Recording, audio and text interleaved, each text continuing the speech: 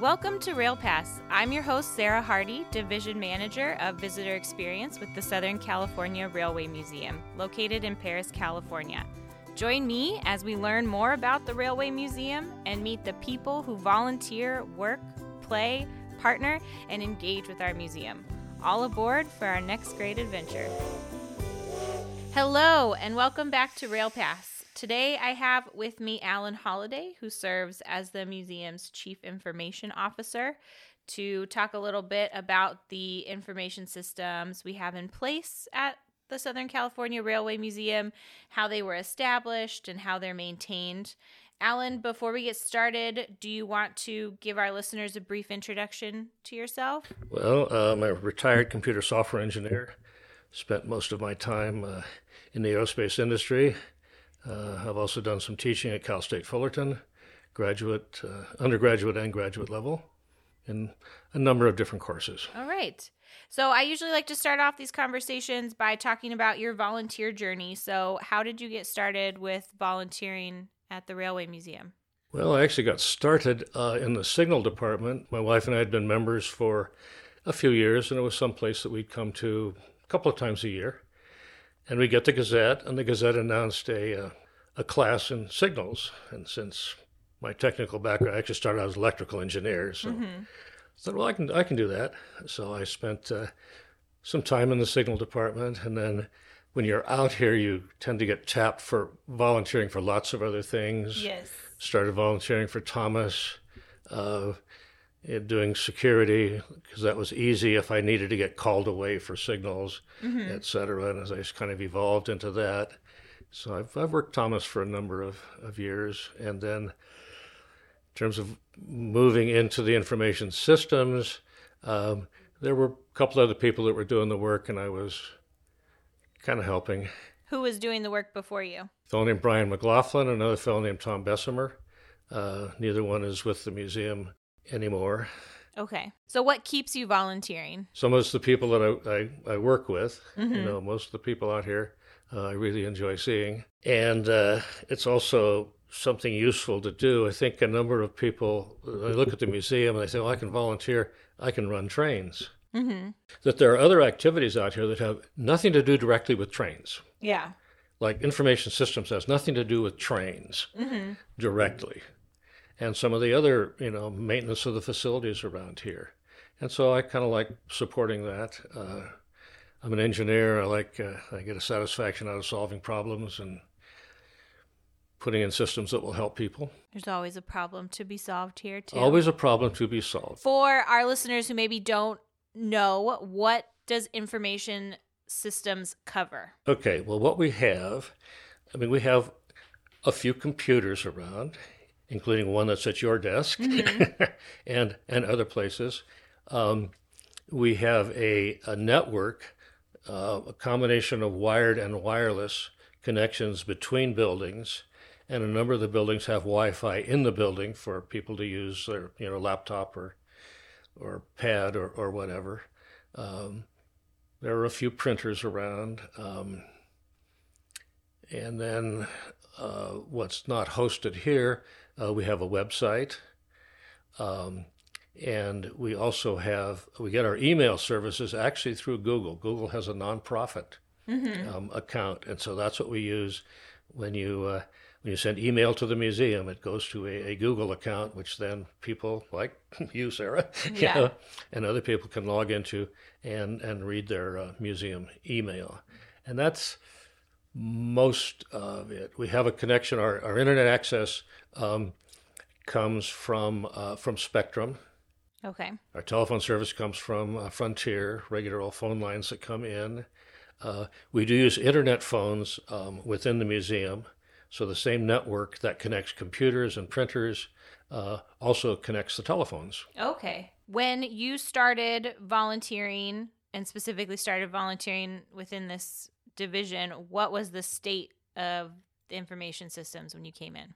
I would say that some of the PCs were a little out of date. The software was a little out of date. They weren't up to the current version.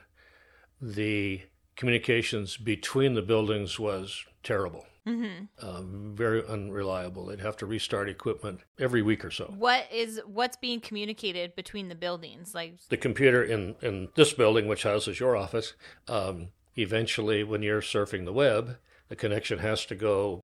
It goes over a wire up to the visitor center and then connects eventually to our Spectrum internet. So I'd say most of the traffic that goes here is surfing the web. And did volunteers lay all that like wiring and framework? Well, the wiring Yeah. that was done, that was mostly me and another fellow named Warren Buchanan who passed a couple of years ago. Okay. He was retired from phone company, and so you look around and I see wire. I can hardly look anywhere and not see something that he and I worked on. Yeah. And so there's a lot of wire between buildings, or for very long distances, it's a point-to-point wireless. Okay. Goes all the way back out to Barn 7. There's Wi-Fi in our car, Barn 7. That's crazy. And so that was all done during your time as a volunteer, establishing all of those connections. Yes. Do you get any outside help from people like Spectrum or Frontier, or is it primarily all your responsibility? Help in which that we pay for? Yeah, I guess so. Is it a choice to have volunteers do it to save the museum money versus having... It's mostly to save money. Okay. Because we could pay for all this. And my wife says I failed retirement 3 times now because it's like not quite a full-time job. It really is. But all the stuff is available on the outside, but we can do it. And for a lot of it, we have people, they're not just me, but other people with IT backgrounds or information systems backgrounds who have the necessary knowledge. How many volunteers would you say you work closely with to keep all of this maintained? 1, 2, 3 or 4. Okay. And they are pretty regular volunteers, or do they come in on an as-needed basis? A couple of them are here quite regularly. Okay. One of them, Chris Baldwin, who does other things here at the museum, he's here every weekend. And what has he done for the information systems?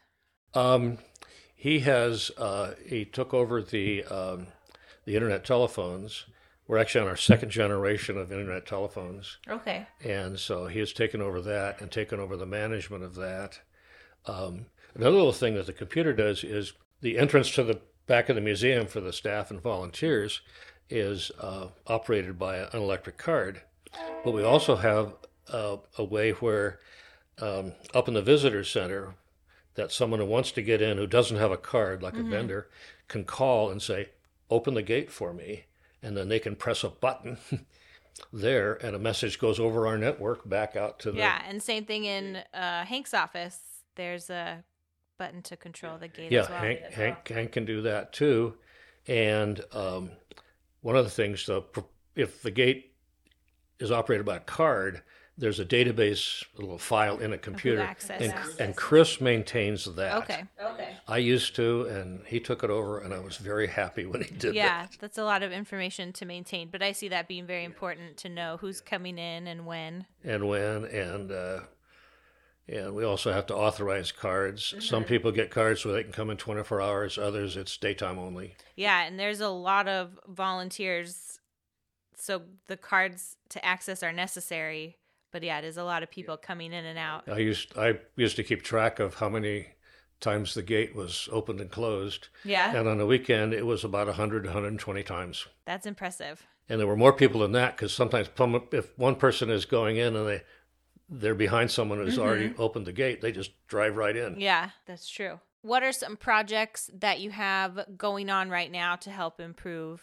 Well, one of them is we have our internet actually doesn't come into the main property here.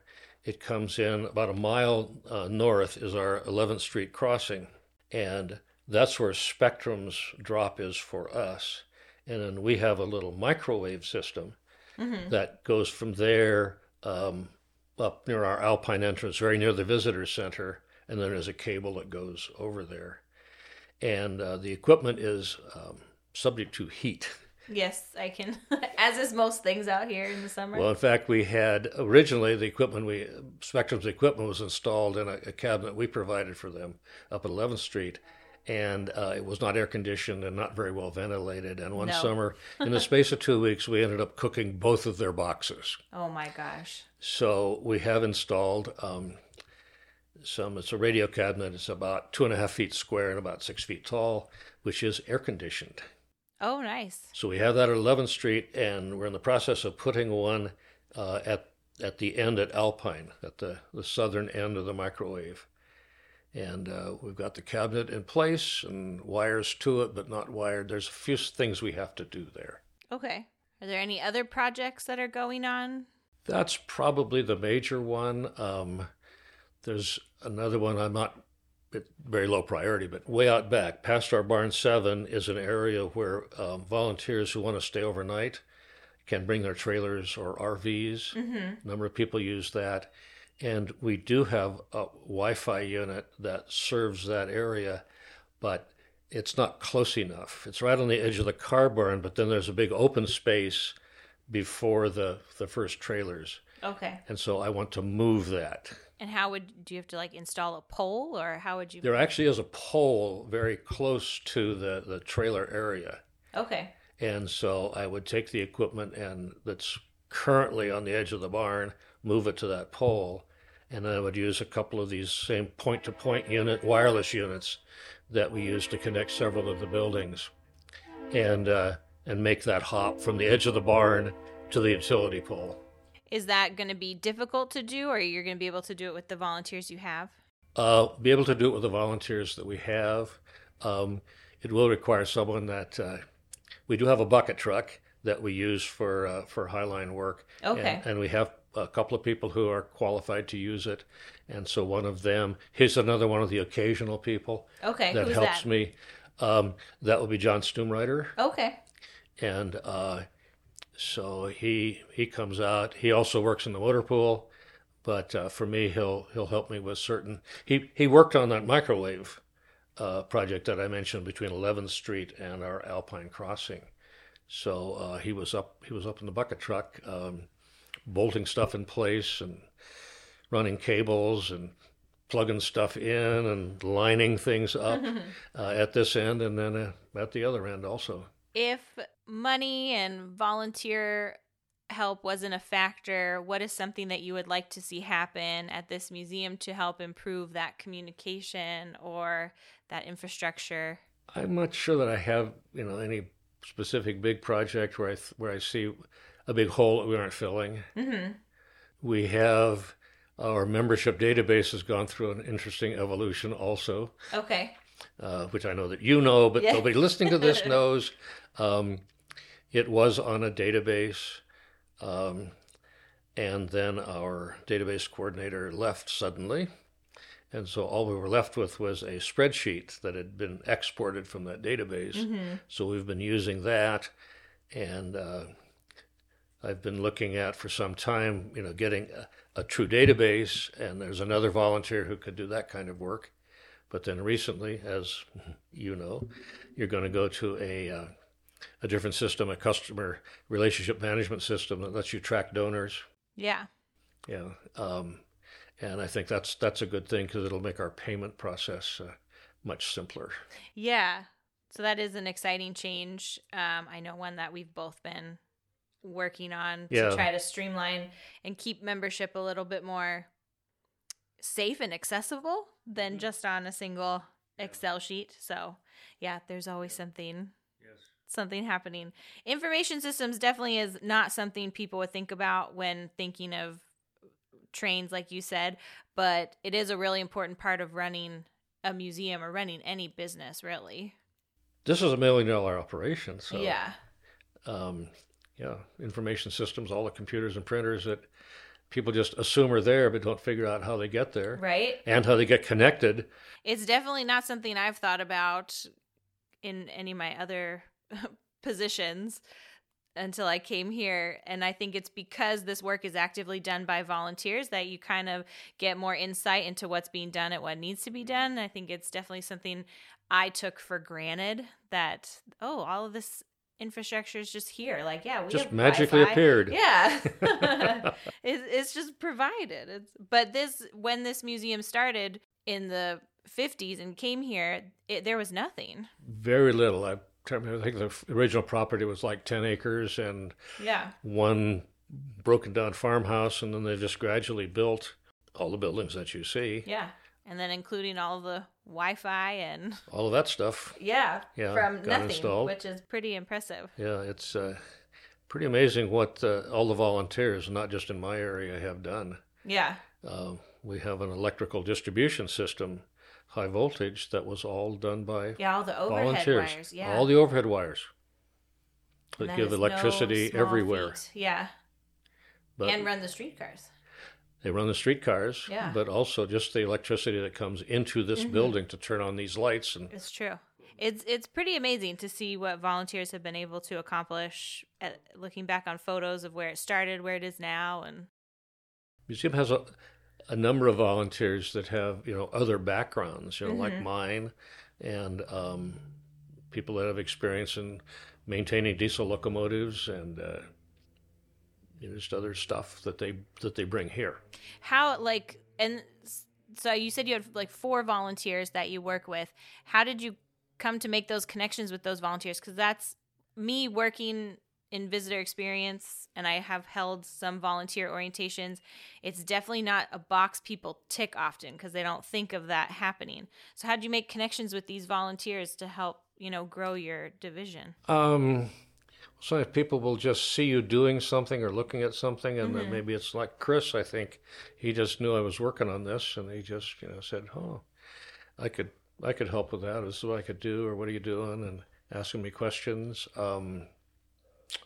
Actually, I was gone from the museum for a couple of years. I came back in 2016, and that's when I took this job. And the guy I mentioned, Warren Buchanan, the retired phone guy, is the guy that got me to come back, and he actually knew something about my background, and so that's what really pulled me back in here. Okay. That he had known my background, and his background was similar, not computers, but telephones or communications, so he knows a lot about running wires. Yeah, which you need to know. And some of the other people, it's just, someone will, when they volunteer, say, "Oh, I've got some, internet experience, IT experience or whatever," and say, "Oh yeah, I can use you for this or that." So if any of our listeners are interested in getting involved and helping out in this way, how would they go about doing that? Well, probably the easiest thing would be to probably call the museum or email the museum, info@socalrailway.org, and they can forward me to me. That'll probably be the easiest way. Okay. info@socalrailway.org, and just say I'm interested in volunteering for IT. A little brief summary of I know how to work on PCs, or I know about networking, or I know about websites. Or are there special skills you're looking for, or will you take somebody that doesn't really have that background but wants to learn? I would take someone that wants to learn, and sometimes there are projects like one of the fellows that works with me is working with me on that Alpine work that I was mentioning. He doesn't really have any kind of computer background.